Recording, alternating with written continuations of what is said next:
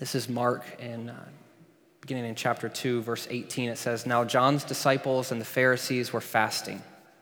Some people came and asked Jesus, 'How is it that John's disciples and the disciples of the Pharisees are fasting, but yours are not?' Jesus answered, 'How can the guests of the bridegroom fast while he is with them? They cannot, so long as they have him with them. But the time will come when the bridegroom will be taken from them, and on that day they will fast. No one sews a patch of unshrunk cloth on an old garment. Otherwise the new piece will pull away from the old, making the tear worse. And no one pours new wine into old wineskins. Otherwise the wine will burst the skins, and both the wine and the wineskins will be ruined. No, they pour new wine into new wineskins.'" The word of God for the people of God. A strange passage, yet again, is confronting us in the book of Mark. As we've been traveling along, we have seen Jesus do great things, and over the last couple of weeks, we've also seen conflict arise. And in this specific area of text, we are seeing 5 conflict stories that is setting Jesus on this trajectory of having people against him and against his ministry. These stories are framed by a common refrain that is in all of them. It says, "Why does this fellow talk like that when he is pronouncing forgiveness to the sins of the paralytic?" It goes into the next text, which we looked at last week. Why does Jesus eat with tax collectors and sinners? Why is he not observing the cultural, religious laws of our time? Why is he allowing these people to become part of his story? In the text that we're looking at tonight, why is it that John's disciples and the disciples of the Pharisees are fasting, but yours are not? Next week, we'll look at a couple of these. Why are they doing what is unlawful, specifically with regard to Jesus' disciples breaking Sabbath law? And then the final conflict story, which doesn't use this language of why, but it's very much implied from the context. Why is Jesus healing on the Sabbath? Why is he doing all these things and causing the ire of the Pharisees against him? Why is Jesus acting in such a way to bring this about and ultimately bringing the Pharisees to a place of wanting to kill this man? So you can see that the text that we're looking at tonight is kind of that hinge text on which all of this fits. This is the story that gives us even more of a glimpse of what Jesus is actually doing, yet it is a very, very, very strange text that upon a first glance we might not catch all of the nuance that it's bringing to us. It's specifically talking about fasting and why it is that Jesus' disciples are not fasting. This was something that was common during this time. Pharisees, in fact, would fast twice a week. It seemed as though the disciples of John were also engaged in fasting. And according to one scholar, it says these groups did not engage in fasting solely out of individualistic motives, as a mode of repentance or as a mode of bringing prayer to fruition. It was something different.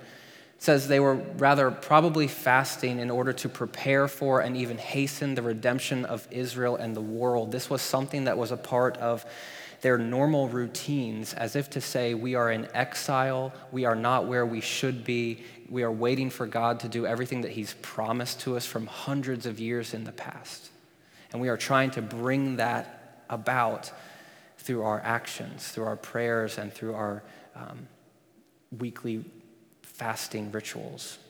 And Jesus and his disciples are not doing that, especially last week. If you think about it, they were partying. They were all laying down on those couches, eating fruits and grapes and things, and just kind of having a weird feast time in the midst of what other religious leaders at the moment could only see as a time of waiting, a time of hoping that God would actually do something. And here Jesus is putting that on its head and saying something different. Jesus is demonstrating himself to be radical.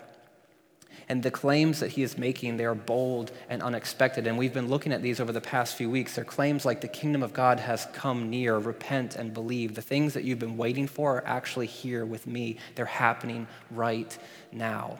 As 21st century American readers, we don't get the weightiness of those claims. Jesus is doing something very, very, very new in the midst of these people that are so set in their traditions and their ways and their routines.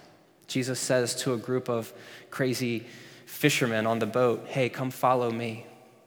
And to a tax collector who is just the object of people's disdain. I want you to be a part of this. Follow me. To the demon-possessed man, he says, be quiet and come out of him, commanding the demons to act.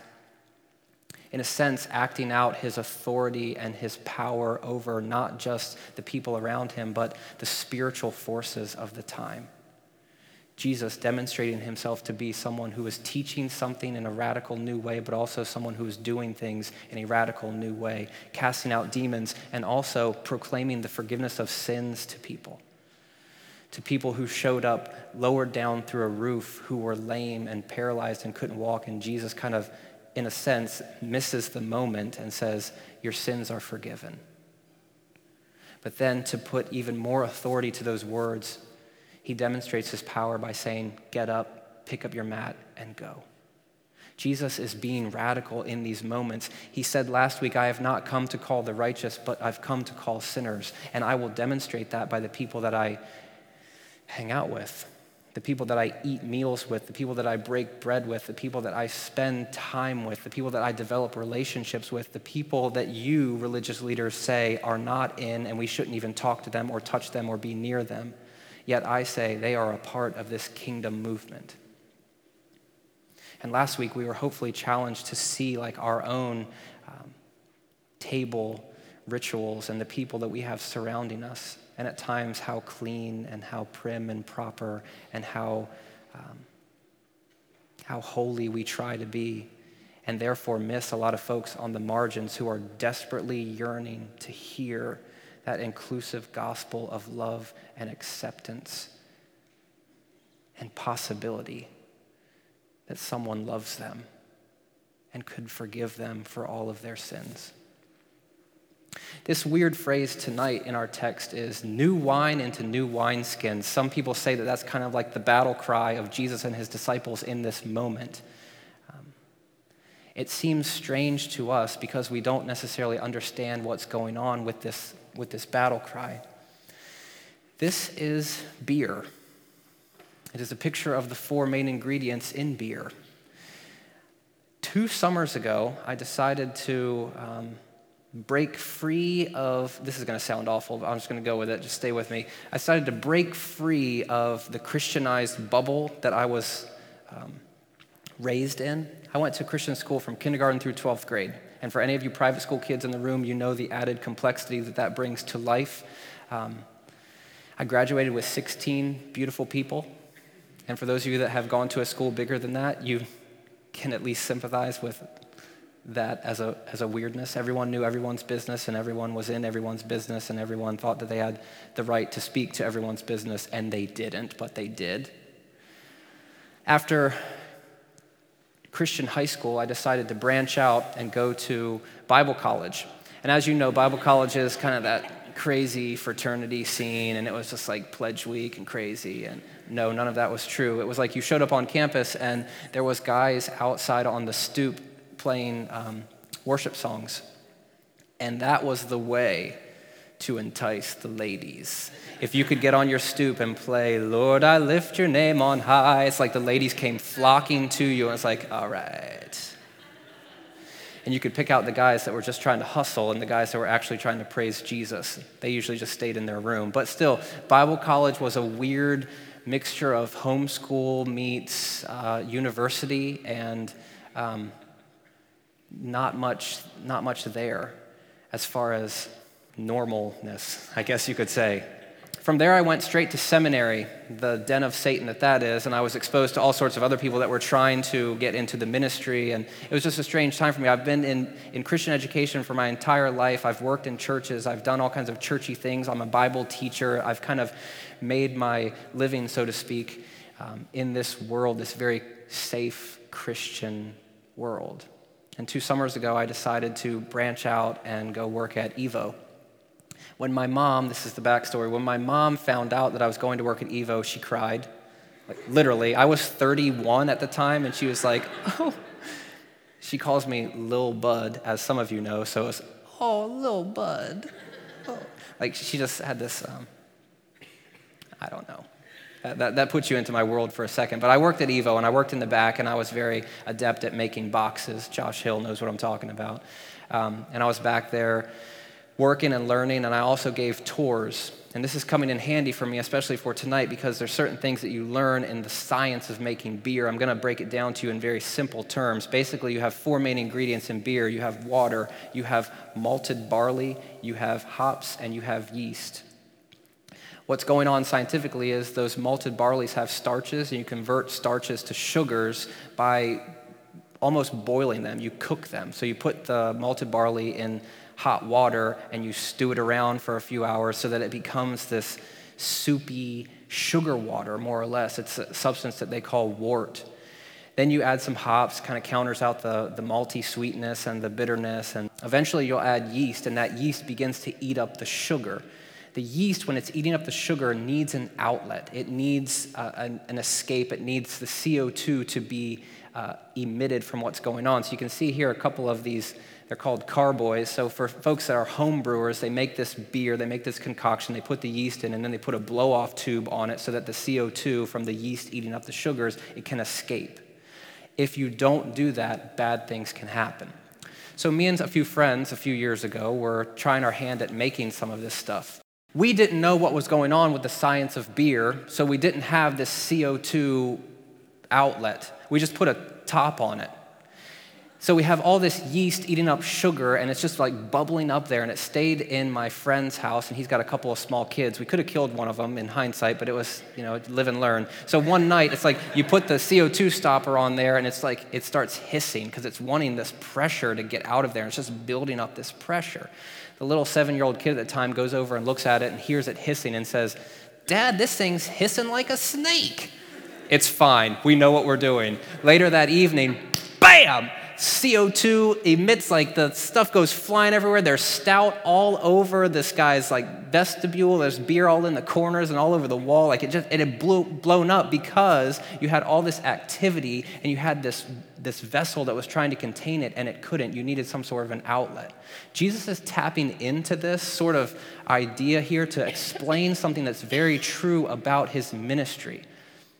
It says the newness of Jesus' mission cannot be contained within the old structures of Judaism. This text is Jesus talking through things that people understood. You don't put unshrunk cloth on a garment that's been worn, that's already been treated, that's already been shrunk, because if you do, it's just going to pull and it's going to tear and it's going to become disastrous. You don't put new wine that's still fermenting, that's still needing that CO2 to escape into old wineskins that have already been stretched. You don't do that because it will blow up in a sense and you'll lose the wine and you'll lose the skin. And what Jesus is saying is, I'm doing something that's new.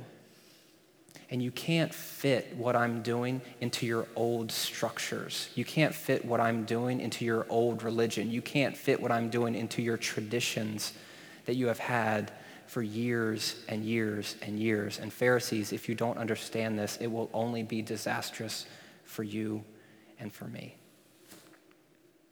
Another author says, with the arrival of Jesus Christ, the behavior appropriate to and symbolic of the old age is now inappropriate. For the arrival of Jesus Christ and the kingdom of God is symbolized by feasting and celebration. What Jesus brings is kingdom. What Jesus brings is new. What Jesus brings is not the old.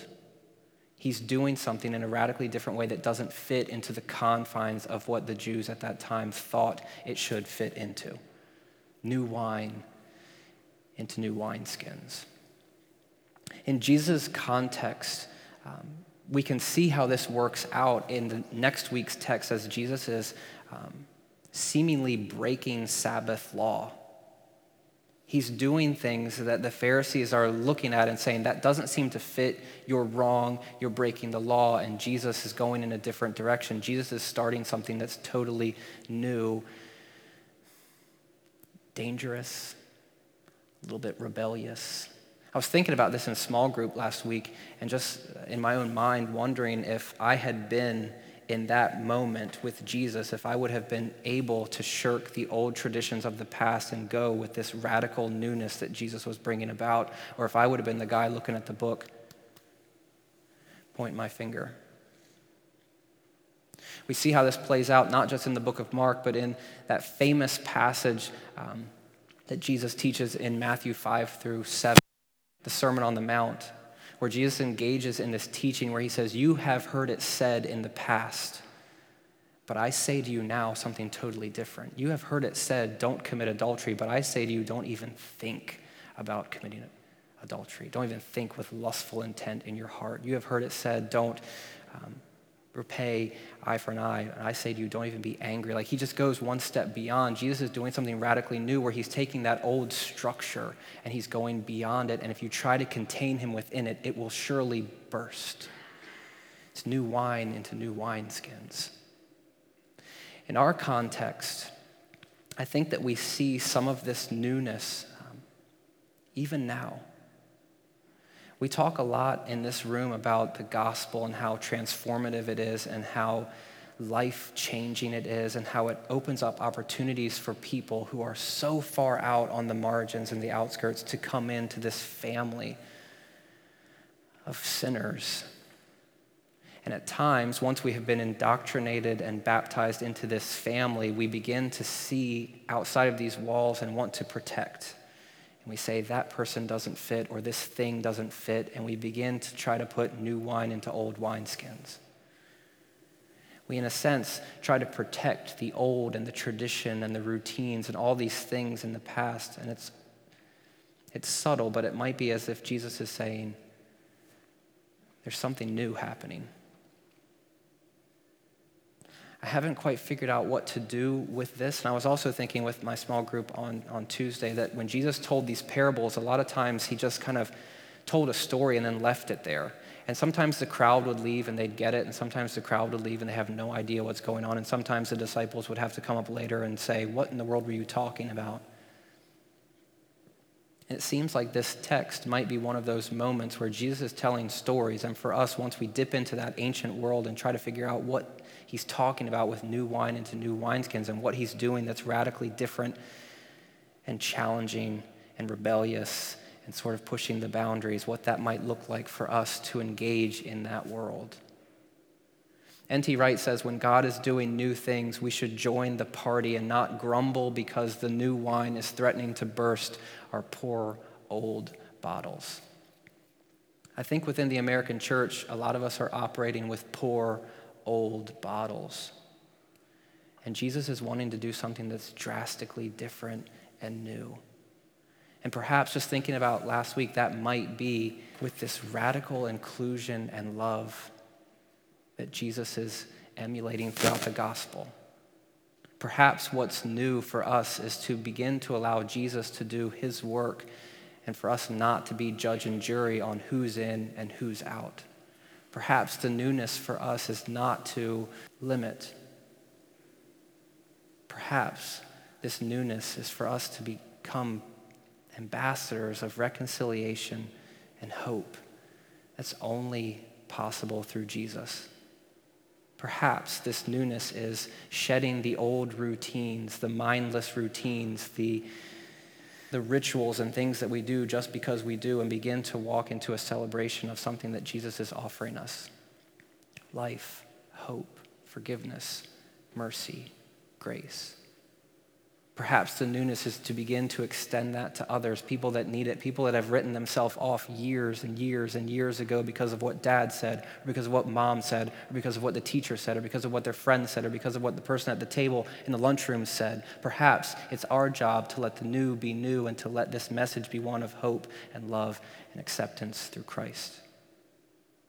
Perhaps that starts with you, where you begin to hear these words that are coming out of my mouth, and hopefully the Spirit begins to tug on those heartstrings and say, maybe this message is for me. Maybe this forgiveness is available for me right now. Maybe I don't have to live in the past. Maybe I don't have to live with all these voices in my head. Maybe. Perhaps for others of you, it's not just internal, but it's something that you have limited to others. It's the person that you work with that you can't stand. It's the person that you go to school with that just grates on your nerves. It's the person that you live next door to that you know doesn't love Jesus, and you don't even talk about it. Perhaps the new is beginning to allow Jesus to work so radically through you, through his Spirit, that your life is different because of it. Perhaps the new is not just sinning less, but it's fighting for justice. It's fighting for the poor and the oppressed. It's fighting for the people on the margins and the outskirts. And it's engaging them at the table. Perhaps the new becomes an identity where people say, you're hanging out with a lot of tax collectors and sinners. Perhaps the new is actually believing that the gospel matters. Perhaps the new is beginning to believe, after months and years of having your prayers not answered the way that you think they should be, perhaps the new is beginning to believe that God is still at work and that God still cares and that God is still invested in you because you are created in his image. Perhaps the new is beginning to live in light of eternity, beginning to live in light of the kingdom that's not just somewhere out there, but it's invading this place. Perhaps the new is becoming a partner with Jesus in this ridiculous work of restoration and reconciliation and transformation.